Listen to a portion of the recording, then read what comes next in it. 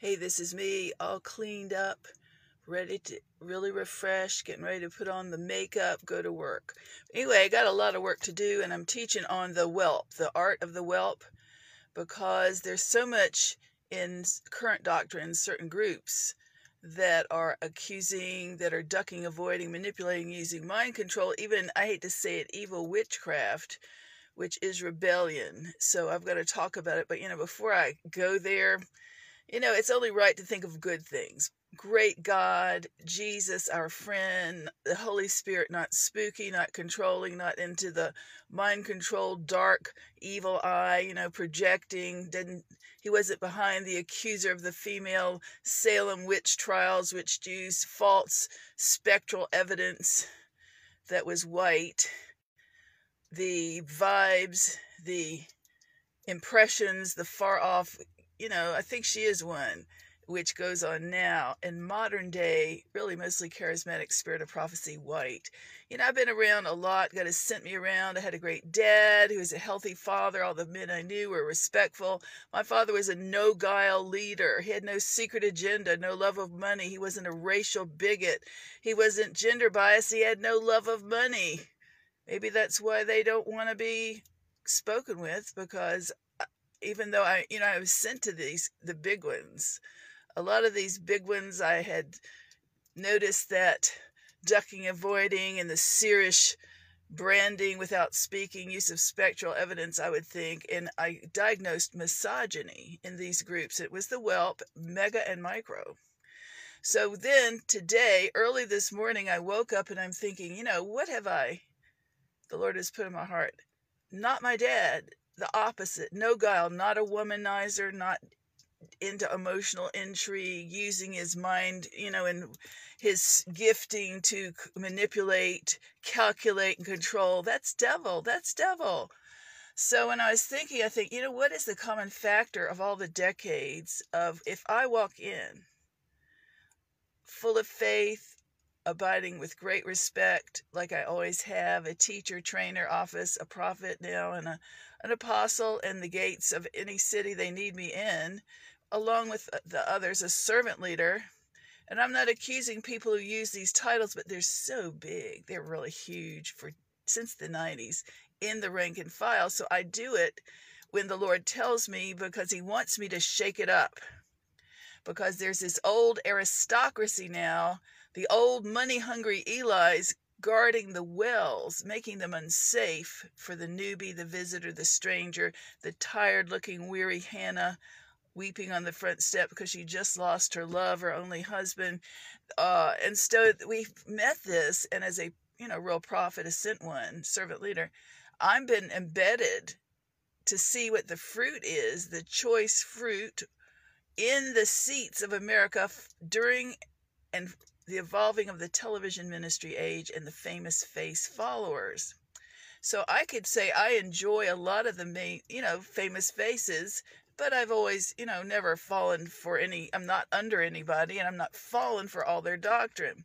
But I incorporate the good stuff because it gives me power. I love the Holy Spirit. Gives me joy, gives me ability to renew my mind, get rid of that old former me, the old depressed melancholy, which I'm not. So I have so many great things, but I'm not under.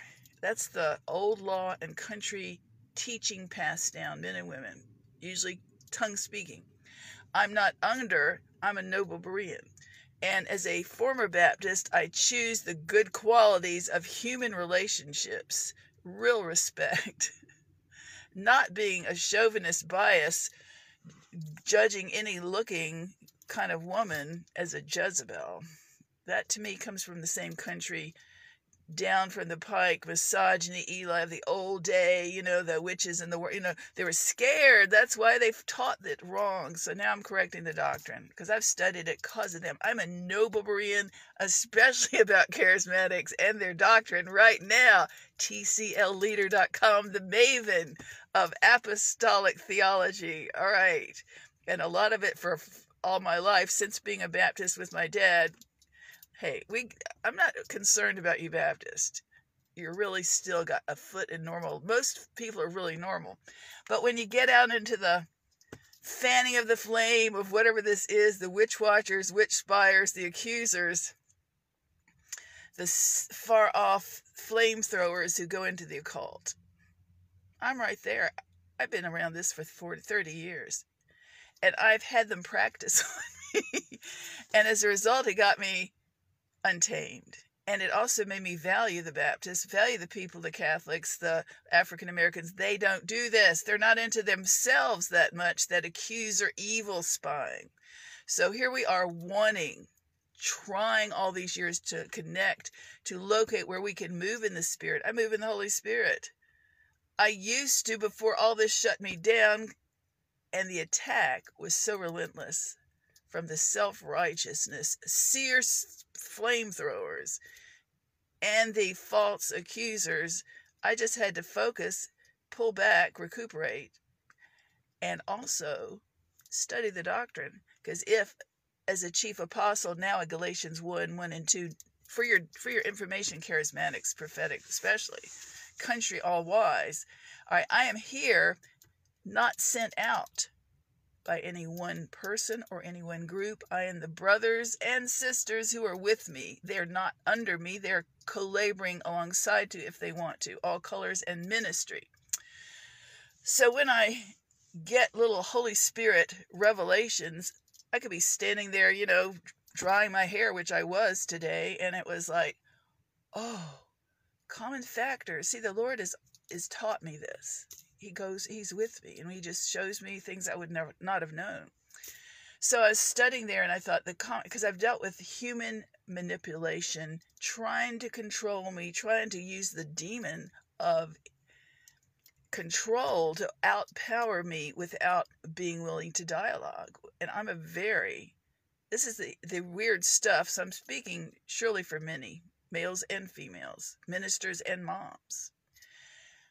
Instead of wanting, the Christian, the saved Christian, be it a father, be it a pastor, be it a son, be it as a junior minister, a senior mega office, or a second in command at somebody's table, Here, a visitor, a typical everyday person maybe doesn't have a typical flavor about her because they're into scanning, they're into the heightened scanning. So they will think she's something, we don't know what, but because of their stoic lack of humility, lack of fun, lack of knowledge, lack of 1 foot in normal, which is supposed to be Christian real ministry, they, instead of saying, oh, let me go respect the new person, a female, an African American, whoever, they just choose this group around the United States, sits there and scans. It is my opinion, it is now should be also called spectral evidence, because now the groups scan me. I'm harassed. It is harassing because you are pure-hearted, pure living, and this thing calls you evil, and they disrespect the new visitor.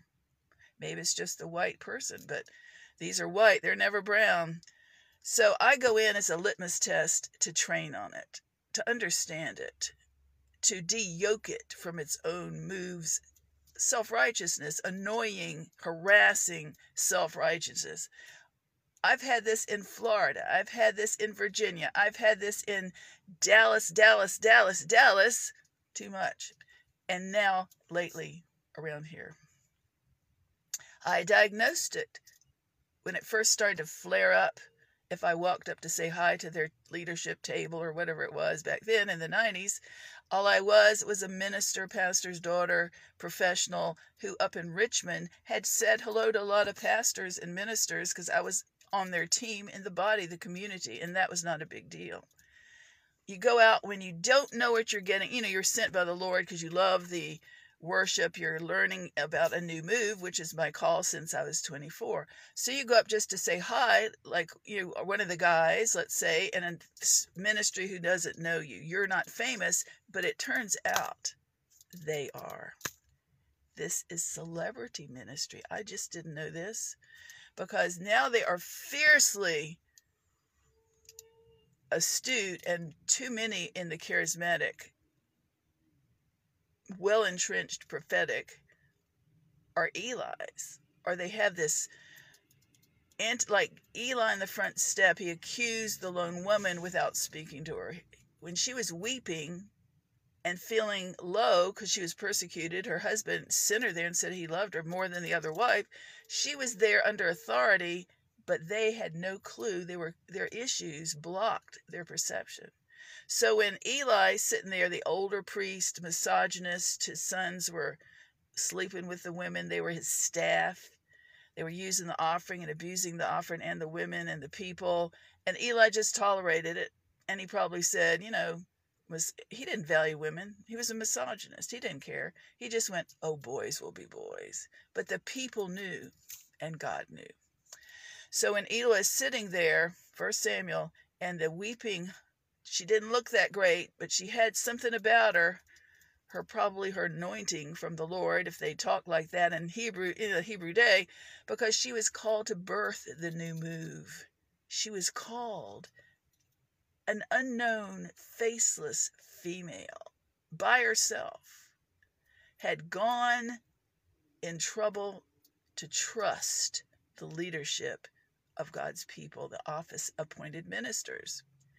And so when she went, she was troubled. She wasn't thinking about them. Eli saw her as a stereotype. Instead of saying there is an unknown strange woman over there, stranger, leader woman, and saying, oh, what's wrong with her? Let's go see, which is Jesus, heart of compassion. Instead, he sits back and he scans and he says, she's drunk. Oh man, one more troublesome, time wasting, alone female, just one of the ones like my son likes to use. So all this collectively was damaging God's people, relationships. It was all about relationships. Eli and his two sons, was he scared to say no? Were they going to control him because he was older and there were two of them against one? Was Eli dismissive of people like, oh, they're objects, females are just females? And did he care enough that the relationships of his staff, the two staff, his sons, who were known as the sons of the devil around the area, the whole region, because of their misuse of relationships, their demeaning use and abuse and accusation and sly treatment of their office call toward females and money, the two relationships. The love of money is the root of all evil. The relationship, this is our teaching because of what I've been through. The relationship with money is something that you should know about. Money triggers good, evil, covetousness, self-centric behavior, control, killing somebody. It is a lust, whatever. It is a big relationship that we have to know how to not have. And if you don't have the fear of the Lord and the true lack of love of money, then you will be resembling the Eli high priesthood, eventually male or female. So then we have the abuse, the relationships with God's women.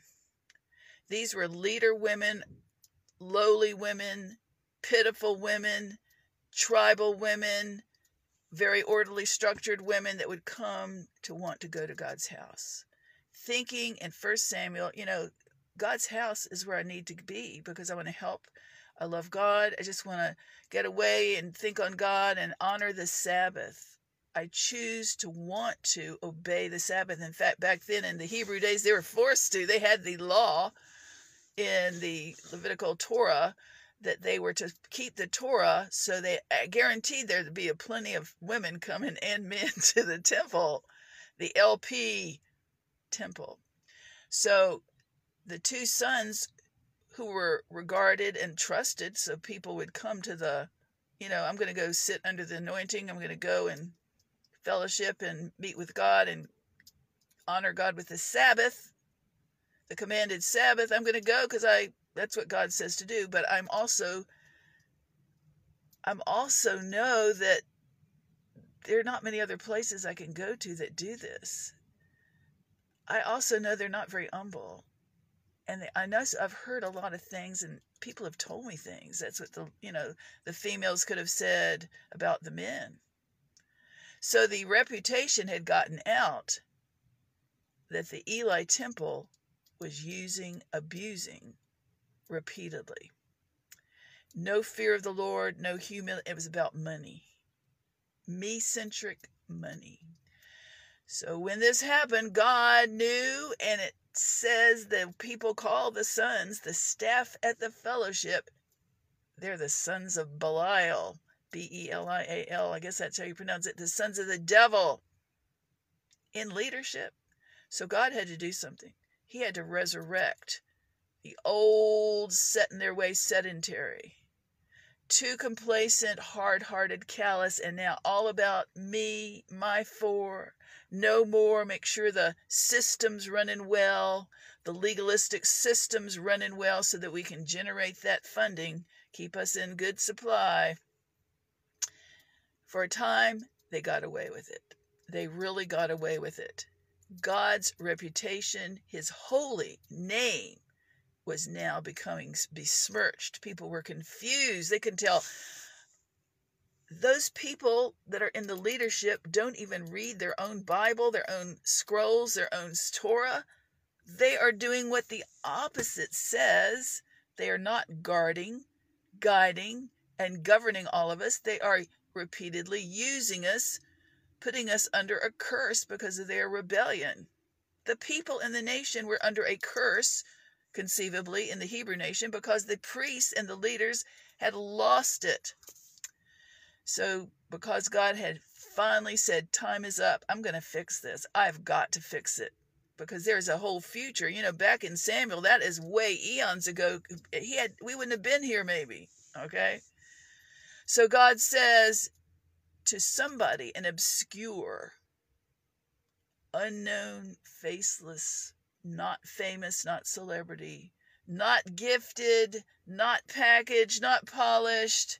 It was a lone prophet that nobody knew and ever heard of or invited to speak on their podium. So one day, when the Lord knew it was the time, he sent the prophet to the head guy, Eli, who was overseer in charge of the two misogynist sons. And God said, through the prophet, Ichabod. Ichabod. That means the glory of the Lord has departed from Israel, the whole nation, because of you.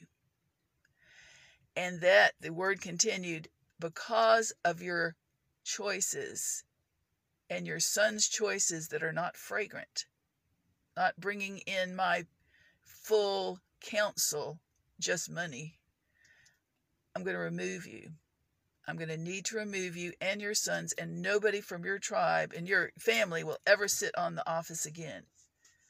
So Eli took it, and Samuel had been born. That was the prophet, born of Hannah, the lone weeping woman who is easily accused and stereotyped at the priest's door, that in chapter 1.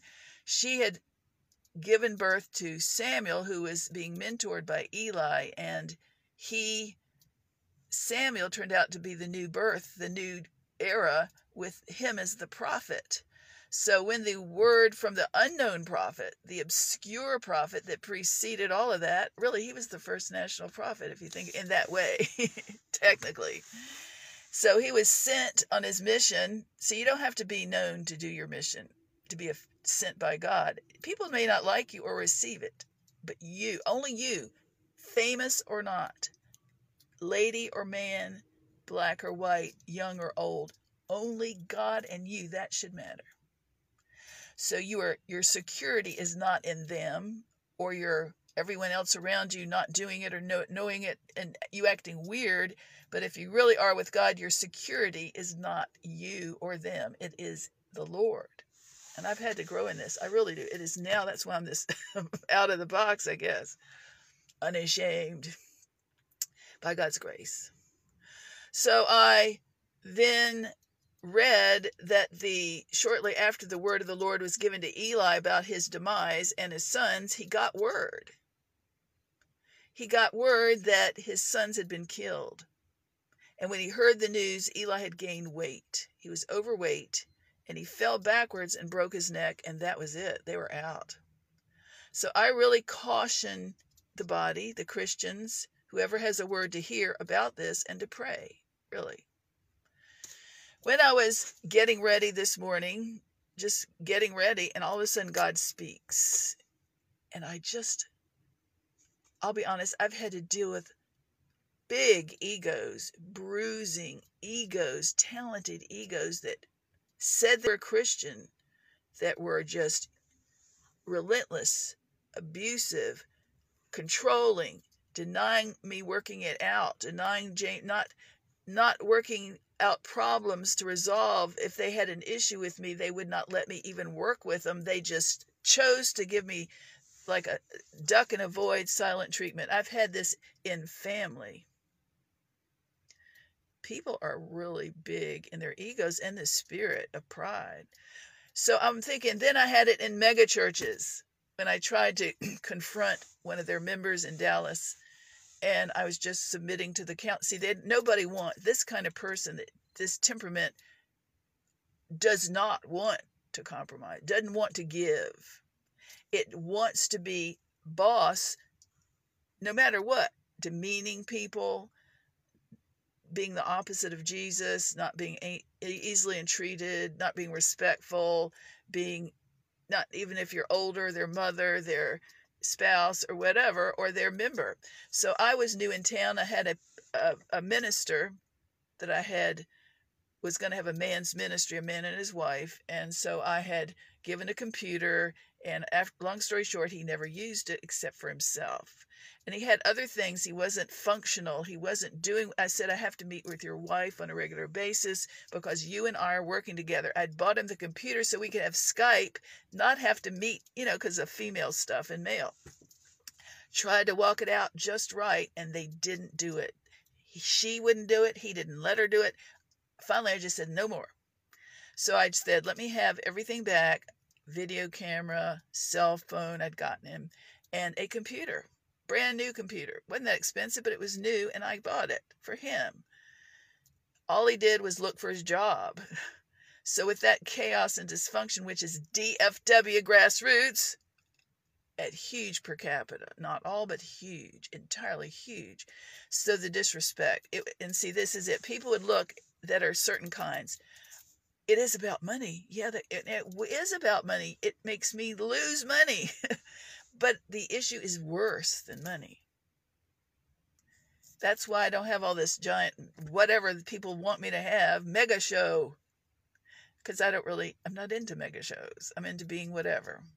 So the principle is not about the money. It was about respect. No respect for the person who's in office. No pure heart respect for the leader. He said he wanted that he and they agreed to help, and I interviewed with his whole family of sisters so they could check out the female, and I passed. It was not about integrity because he never did what he said.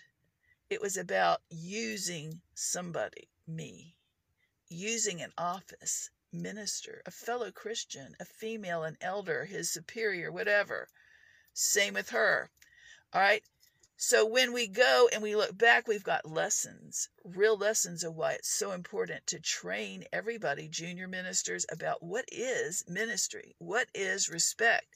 Now we look at also the issue of, and this is the tribe the same charismatic group, and it's just been in spirit-filled. Not all are like that, but when they're ornery and twisting, manipulating, ducking, which he did, I tried to call up, hand over the things, please. I'd like to get it back. And I would like to address it. He wouldn't do it. He wouldn't do it. That goes also another telling tale. It's beside relationship disrespect, but hiding out to get what you want, love of money. He wanted that computer. He wanted it. He wanted it more than respecting an office minister. And he had said he was a Christian. He had played with a famous rock group when he was younger. You know, maybe this is it with these guys.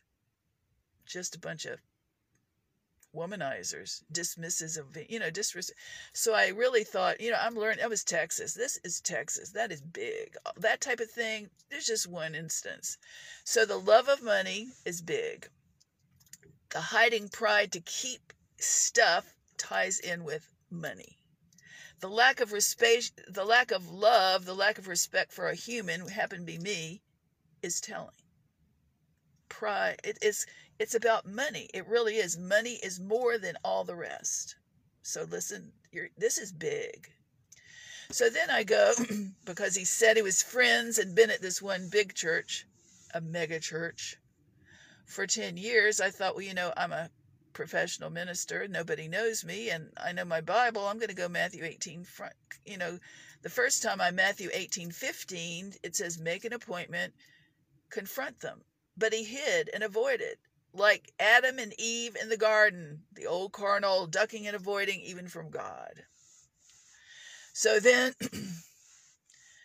I thought, I'm going to write the big church. Well, you had to write them because there's huge amounts of people, huge bureaucracy. So I picked one, excuse me a minute. I picked one of the top staff, and I wrote a letter, and I signed it Dr. D'Arcy, Pastor D'Arcy, or something like that. So I said, would you please go with me? He says he's your member. I would like to confront him. This was what happened. So I wrote the letter to the big church, and I got the letter back. It says, oh, Brother D'Arcy will help you. Yeah, Brother D'Arcy will. Oh, we're being so glad to help another guy. Big guy. So when I said, thanks, I can't wait, let's do that. And I signed it, but I'm Sister D'Arcy. Dropped off the scene. No way. To me, the posturing chauvinism, the disrespect of a relationship, the no fear of the Lord hides sin in the camp. That was that church alone had too many lessons. Bias, I first got stereotyped in my life. Chauvinism, resisting, holding the women back so the women could get it. It was just huge. I thought it was a waste of time, but actually it was teaching fodder. So when I had not been around misogyny, woman hating, I'd been around avoiding ministry so they would not, to keep their stuff. I had that before this, people. In a group of pastors in a fellowship, when I loaned them a $1,200, it was me as a prophet. Me as a prophet. And then this kind, they're white. Oh, you're mean. Women are mean. Women are trouble. You know why? Because they're doing them wrong. Maybe that's why they've done so many wrong and they're so ugly to them. Of course, they would have done this to anybody. It's self-preserving, sitting on the wells of gates of God's houses, many of the Holy Spirit, many of teaching. They're guarding the wells to make it unsafe and uninhabitable for new people who are pure-hearted and normal to fellowship with the saints. So when I was thinking this morning, all of a sudden I saw all these, because I've dealt with it only in the last few days with somebody. I'm a communicator. I'm just a born, hey, if you got something wrong with me, just let me know. We'll work it out. I'm going to be respectful. I'm going to be calm. I'm not going to shout. I'm not going to manipulate. I don't control, because I deal with those kind through my life.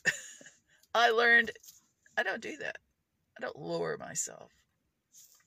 When I was growing up, my memories before my sister was born, my early memories of my mother, who was quite the dominator, and I knew I wanted to be like my dad, who was not, all right, and my aunt, who was not, and her mother, who was not, but she was.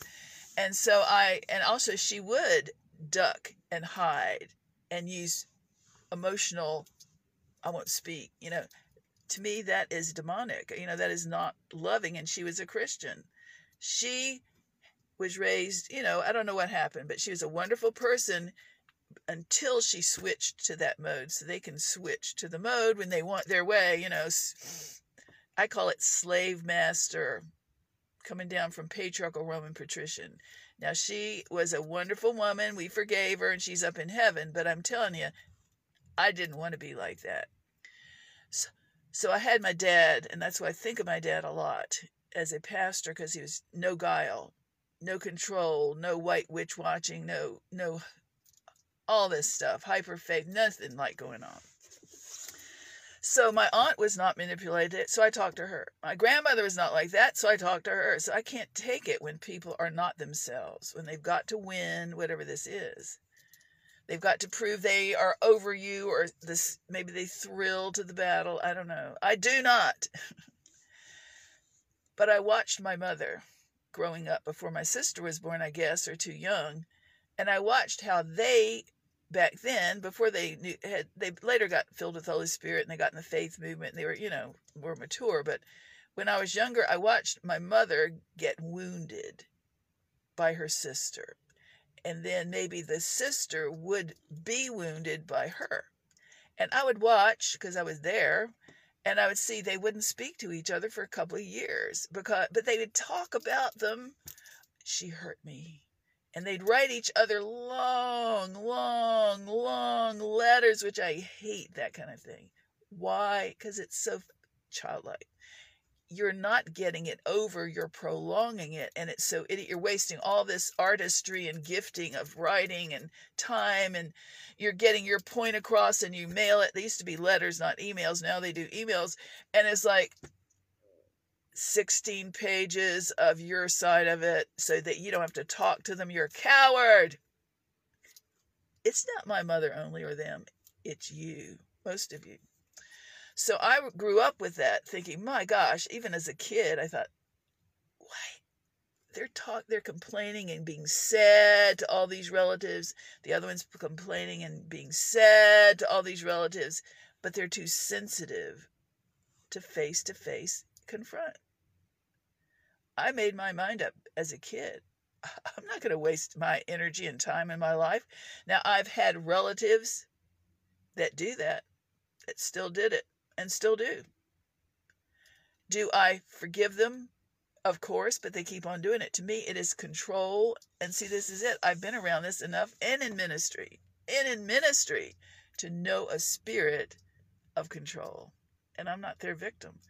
And also I noticed this kind of group are victims. This hiding pride, Leviathan, Job 41, read about the sneaky snake of superior pride, elite pride, it's us, our four, we're so wounded and such a victim, we're going to hide, we're going to, fight, as somebody said.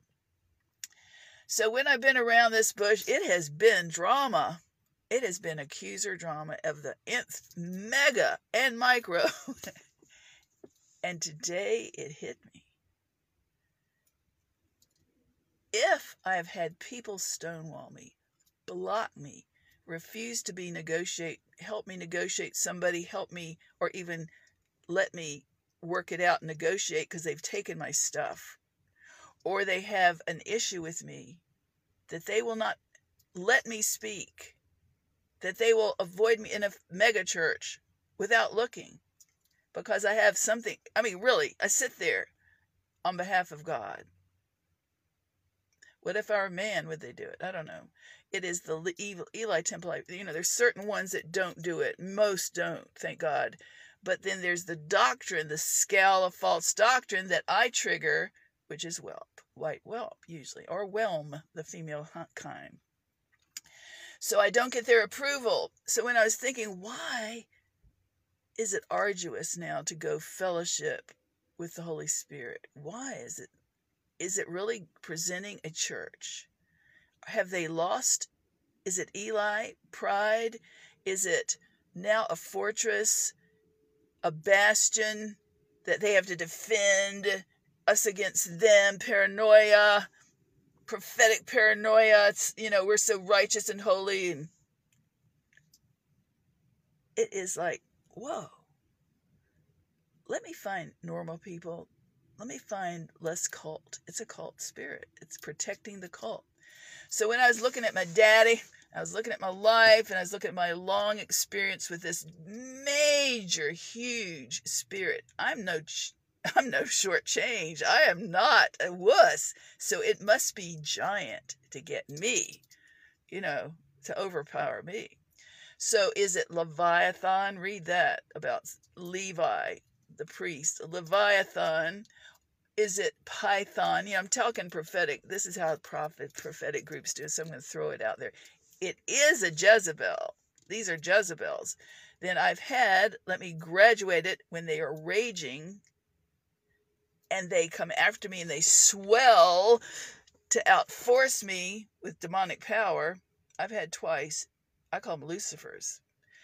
Jezebel is slippery and, all these things, but Lucifer it will hurt you.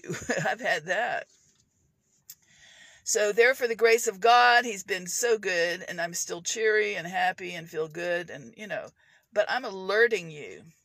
I'm alerting a lot of you that do this, and your groups and your mega groups and your micro groups and your personalities and your parents and your lay people and your elders and your prophets. This is guarding and upsetting the Holy Spirit, grieving him. You are grieving him. If I looked at the only thing I may trigger when I trigger this red flag of the litmus test of these demonic controllers who are controlling too much, it hit me today. The common factor, because my dad wouldn't like this, it's been about money. Protecting the gate of their fortress ministry from anyone that would hurt their money flow. If I tried to confront to get the computer back and they wore it against me, it was disrespect, demeaning for an office prophet, an unknown, nameless, who happened to be a she as their test. God is he's mixing it up now. It's not going to all be males and females. It's not going to be all males. It's going to be females and black people. And brown. No one is going to own the gates of any kind of movement. No one is going to own the gates of prophecy. No white people, no brown people, no males and no females, but everybody has the right to go there unafraid and not be dominated. God uses the foolish things that are too foolish. Oh, yes, just one more Hannah, weeping Hannah. She looks too pitiful. She's not our kind. I heard that she was homeless. God has his prophets. Ezekiel, let me explain that. Ezekiel, this is more and more like the Old Testament, in my opinion, the prophet. It's getting wilder. It really is. I would never have thought like this or even realized it. But in the old days, in the Old Testament, the prophets did weird stuff to flag the attention of the fallen leaders. And so Ezekiel lay on his side for 350 days, 390 days, something like that, as a sign to wake up the red flag of the sin of God's people. So when in Dallas, DFW, I had the subculture, and I don't mean this accusing, this is your fruit. The subculture was of the basic common tongue talker was achievement, wannabe, and nouveau riche, but also we have need of nothing. We know it all because we're a member of so-and-so's famous, flow. We have need of nothing. Let me hurry on to my next appointment. Now, there's a remnant, if you can find them, and I can excuse a lot of these really because they're never been taught any better. All their training is like that. Really, the doctrinal bathwaters from mega to micro is like that. So I can't really accuse them or find fault, but I can assess the damage, the real damage doing to Jesus' name. All under the sake of Christ's following and the almighty dollar. Who can you trust? Therefore I fled, and I was so glad to get away from the white bastions of accumulation. I really was. It just isn't me. I like good neighbors, and at the Starbucks, the barista fellowship, I christened it, That was a lot better over there. They're more diverse, more, respectful. But out in the bastions of accumulation in the nation that follow these movements, not pure, not holy, not it is not loving or even discerning that you respect an older person. It's not respectful that you can't discern an Elijah from a Jezebel. They cannot discern this movement, all these movements. Prophetic white that own the wells, that are got a lot of good stuff in them. They can't. By now they're jaded. They've got so much pollution, garbage, unrepentance in there, no humility, like Elijah 1 through. I mean, like Isaiah 1 through 3, that they call evil good and good evil. Isaiah 5:21. I walk in to the Welp. I don't get spoken to. I get stared at. I get blamed for whatever they think I have done. I get accused by generic stereotype. State after state. It is a travesty. It is accusation, calling before God, grieving the Holy Spirit, calling somebody good evil and evil good, for showing up to love the Lord in the commanded Sabbath. That's all I wanted to do. A lot of us. And when I speak, it's my energy. I have a different energy because I'm a new move. One of the, part of the new move, the newer move. My move is diverse. It's cross-racial. I have a humans ministry. I don't have a women's ministry. I don't think pink. I never think pink. I think sunny yellow, happy yellow, and blue.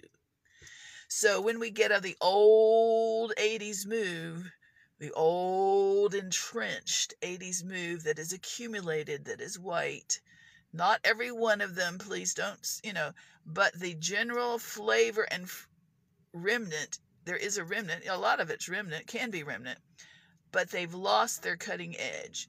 They've lost their spirit of humility. They've lost the ability to really know how to relate to normal people. Now they're in their bastion of elite. It's the elite spirit. When I told somebody or shared somebody or wrote something the other day, it came out. I thought, man, I was so glad to get out of the ministry of Dallas. I said, everybody was elite. I mean, the small ones to everybody, that's the basic style of Christianity. If you're in the charismatic moves out there, the Holy Spirit, hey, you're elite. You're entitled. It is in society because of Hollywood and all the stuff, celebrity.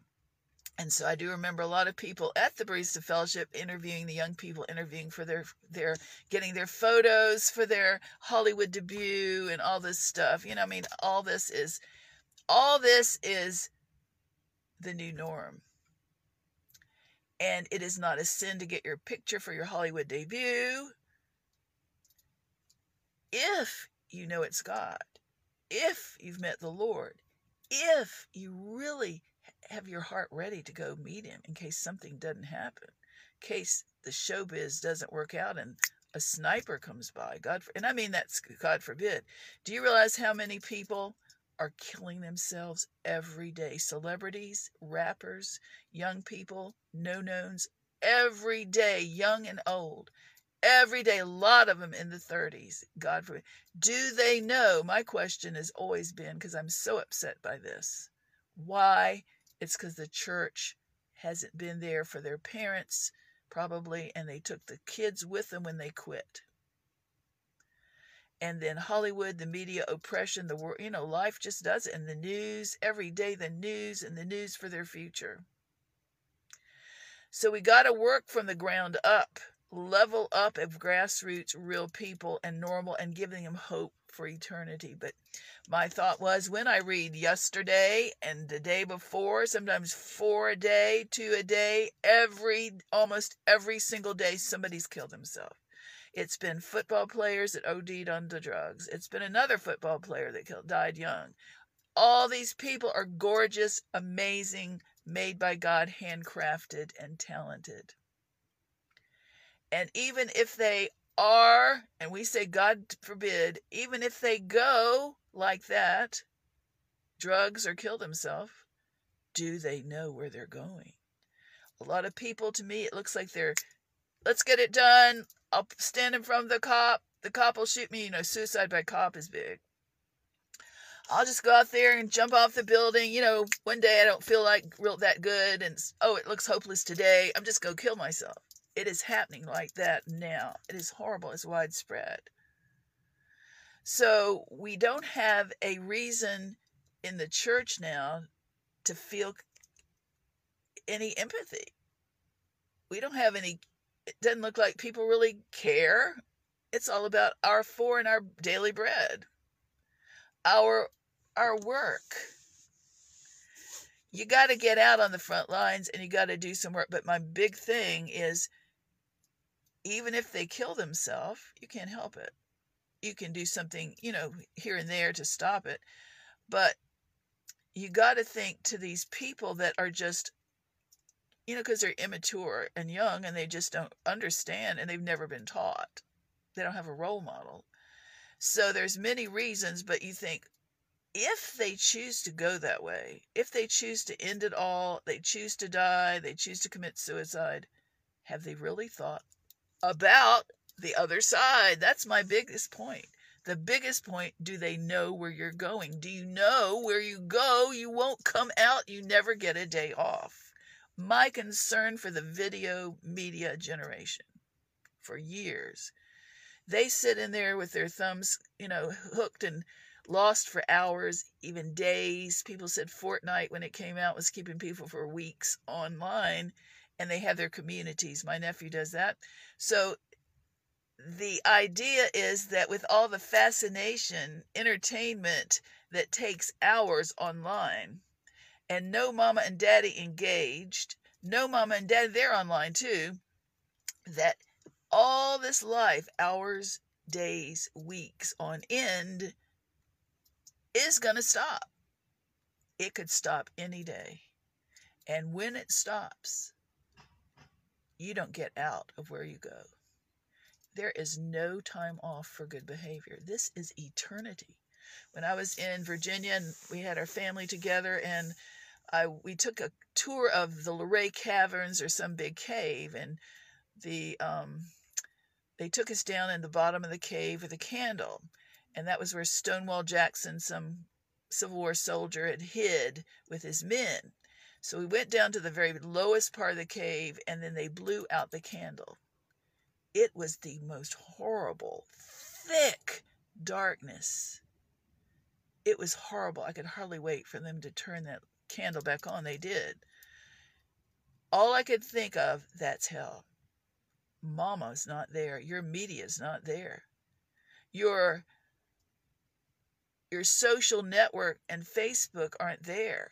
And you are not there just for a short time. You are there never getting out, with pain, sorrow, and suffering and hell, screams and agony forever. Whoa.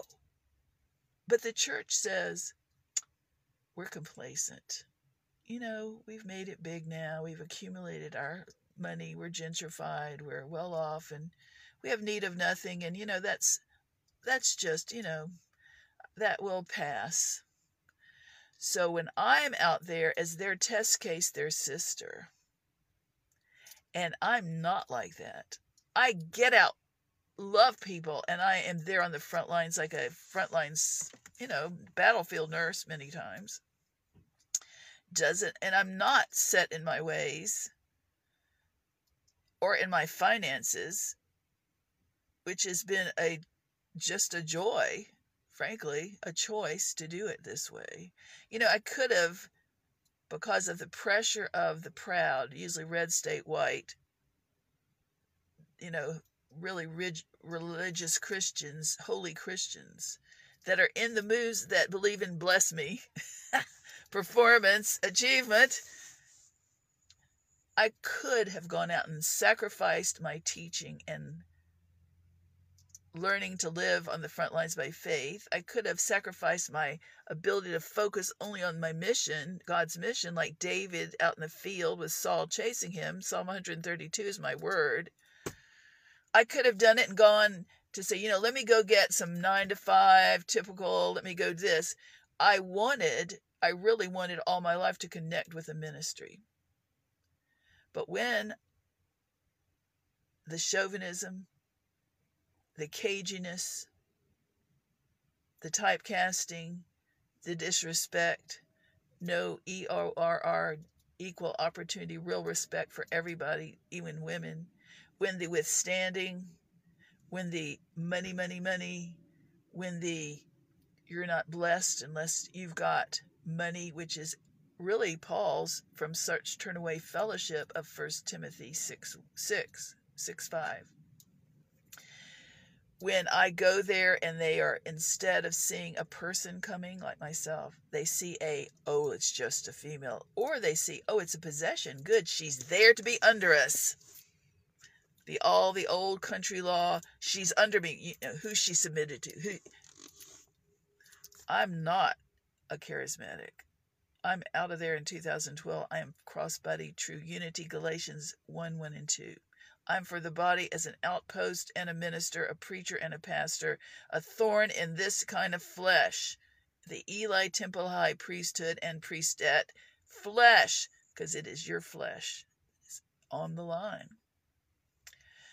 So when I preach and I teach, I do it to instruct so that they can learn and think somberly. And that the people who are not like that can say, pray for our nation, pray for them, and say, woe, woe for America. Isaiah 1-10 sums it up right now with this message. Isaiah, the national prophet, said to his leaders, God's leaders of his people, the Hebrew nation, the priests, the princes, whomever, women and men, and the women are mentioned. He says, you, leaders of God's people, are guilty. You have little g gods. You have false religions. You have vanity. And he mentions the women also with the vanity. I know more. I don't have to know anything. I've seen it all. I've done it all. I've heard it all. We don't need it. We have need of nothing.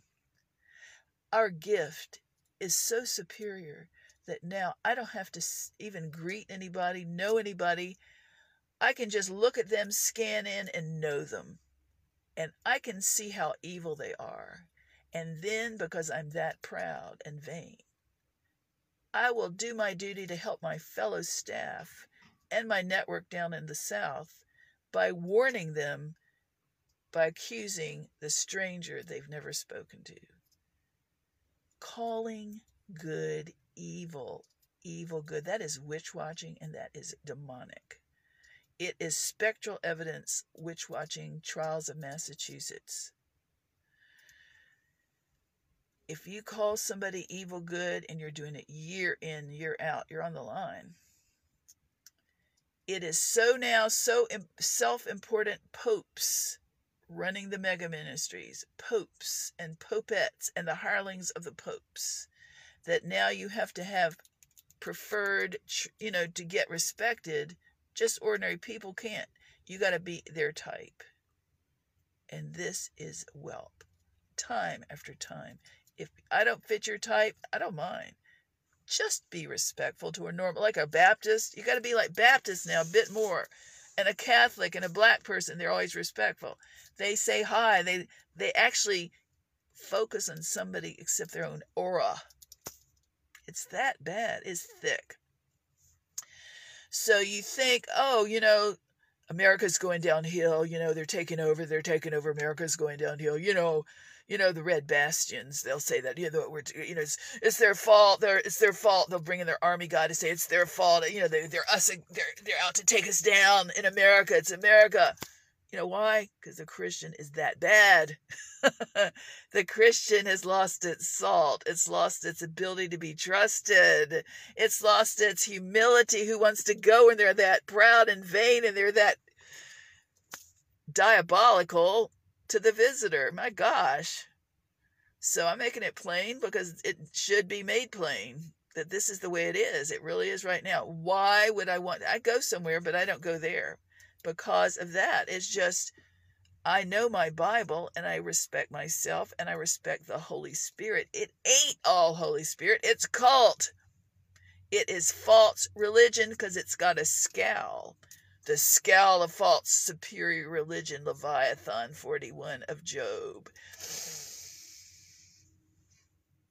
We've looked at you and you do not meet our criteria. Listen, I'm going to give a big name, a little, I've never been there, but to me, I don't think Joel Osteen does that to anybody. He looks like he's a pretty normal guy with all this big mega church. That's why God gives us lots of opportunities with different movements, because I'm not saying, but I'm saying thank God for somebody's happy and no scowl of false doctrine, all right? No witch watch, and it's a joy. So that's why God said, that's why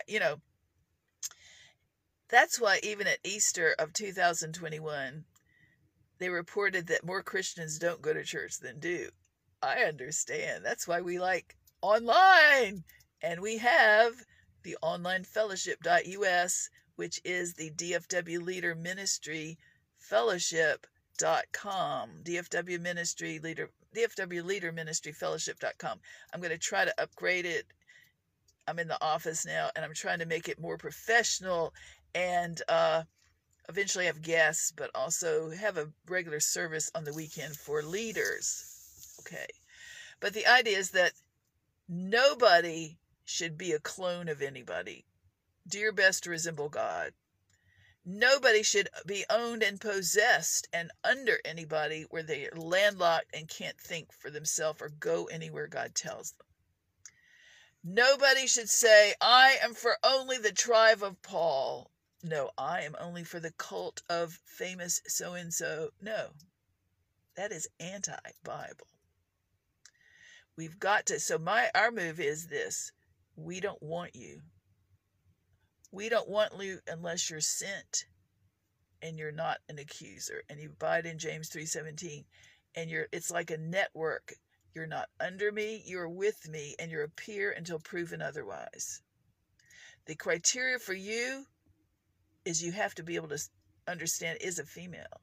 No ego bias, no good old boy stuff. No gender jaundice. But I'm not thinking, I deal with men all my life and women equally. I mean, I really always am sent. I think as people, we're sent to people. But you have to have your issues done before you deal with me. So I do it one by one, individual by individual. Each are unique, and I do it as ministers are unique, and their tribes are unique, and they are unique. And it's not hopeless for anybody that I've talked about today, this kind.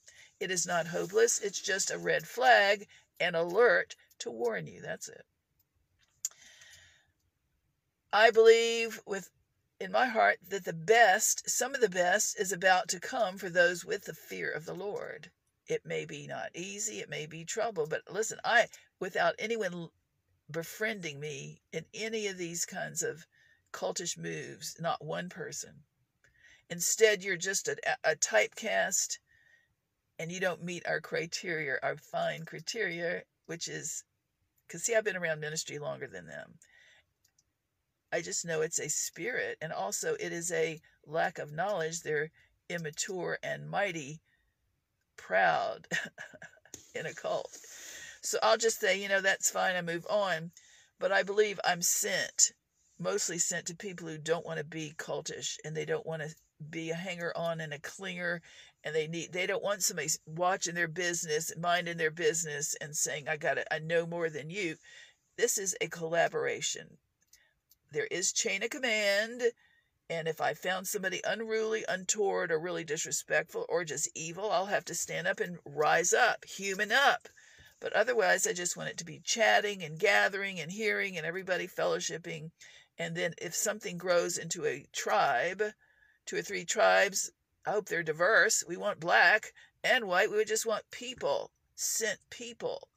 And I like a family feel. Down to earth, good neighbors, smart, professional, but not picky. You don't, and see, my thing is there are too many big eyes. Too many big eyes. And so if you're not in the big eye, you don't care about that. They look down on you because they're jaundiced. This is a new move. This is not the old move. This is a new move for everybody. I can help experienced long-term pastors and offices like myself adjust if you have questions about how to get in the new move. Get rid of some of this old carnality, the old thinking of the old wineskin. I can help you. That's what I'm here for. That's another side of my ministry, the call. I can counsel a top leader who counsels others. I've had lots of huge relationship deals and emotional intrigue that wasn't my choice, but the Lord gave me strength to do it. I can chat theology, worship. I'm an inventor, creator, a witty, whatever invention type, and I love it. But we don't want to do it for everybody. We just want to do it for those who want that. And as an octopus, I heard a famous bishop on TV. I was at his church in Dallas, give him credit. And he said, this famous bishop on TV, he said, people get confused about him because he has so many talents, so many giftings. They say, well, how can you do it all? Well, I think, I have a lot of different things too. You just know how to do it by focusing when God says, focus on that today, that tomorrow, that tonight. So he said to tell the people, he says, now, don't you get overwhelmed, because a multifaceted, multi-gifted person like myself and like him, that is confusing majorly to most people, unless you were like that. So what he said, I'm telling you, I can say, I can do that, I can do that, and I can do that, and I can. I don't have to do it all. I don't have to do it, only if God wants it. But it's like an octopus. This is the lesson. If she or he or they can do this teaching, this praying, this teach on prophecy, this on have a school, this on do worship, do a creative stuff, 6 or 10 things, cooking, anointing, whatever you want to do, family teaching, do family stuff. I love family stuff. Then the Holy Spirit can guide you to choose the arm of the octopus, which is the one that you want to help with, which is the one that you feel called to, which is the one you don't feel called to. Don't do it. That's how you operate with a multifaceted minister, a multifaceted person. Nobody has to go there if it isn't your fit.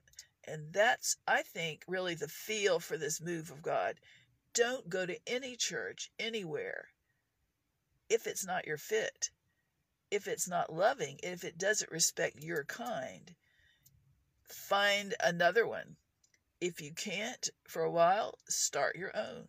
Go online. There are a lot of options now. There's no one size fits all. There's no condemnation for Hebrews 10:25. It used to be in the country, Welp, you're not under a church, you don't go to church, they're church hoppers. That's the top criteria. Baptists don't think like that. I don't think black people do. So there's this legalism that makes people injured, but also think, man, I feel so guilty. So we're removing the guilt. We have 3 scriptures. Paul writes 3 commands about fellowshipping with any kind of group. The first command is Hebrews 10:25. Don't forsake fellowshipping with the saints as some have. But now you don't know what kind of saints they really are. Are they spooky, sin spying, finger pointing, cultish? You hear God on what kind and where the saints are, even if you develop your own type of fellowshipping in a coffee shop, in your house, in a living room, online, e-groups, all right? There are a lot of e-groups. Do that. And when God sends me the right people, some of the right people to get our online fellowship up, we will have e-groups and we'll have better presentation and more options and more people and more colors, because it's a real ministry. It's just that I've been on this, doctrinal learning curve. And now an apostle is a person commissioned by God to plant a work, an office work. I'm an office. But a colony has to be planted, and you have to be sent in the right timing and the right place to plant that specific colony God wants. When you get there to the place, then you find the natives of the land that rule the land. And I have found that a lot of those natives that oppose me in my makeup, my female, my non-traditional approach with God, they are fierce and controlling and whelp. And that is not mad at them, but I had to learn how to be strong enough because they would wipe me out. They are so ode to Welp at the top of online fellowship. I'm a prophetic seer, so I know what if people are against me or for me, but I also know that it's occult. They're using occult and white witchcraft too, and that is part of the field of this. That I don't fear it. I don't fear it at all. But it takes time out. It's fatiguing. It's draining. It's like, oh, so needless. If they think I'm that evil or you're that evil, why haven't they submitted to God's whole counsel, Matthew 18:15, and confronted you to find out? This is my bone. The biggest bone to pick is this lack of respect with Welp. No relationship is, respect. It is all about them and accruing their ministry and their fine, I guess money has to do it. Love of money, guarding the banks of the Holy Spirit. One more time, mega to micro, I meant guarding the banks of the Holy Spirit. This legalism is about the love of money. The love of money is the root of all evil, even if it means God's people can't get saved because of that.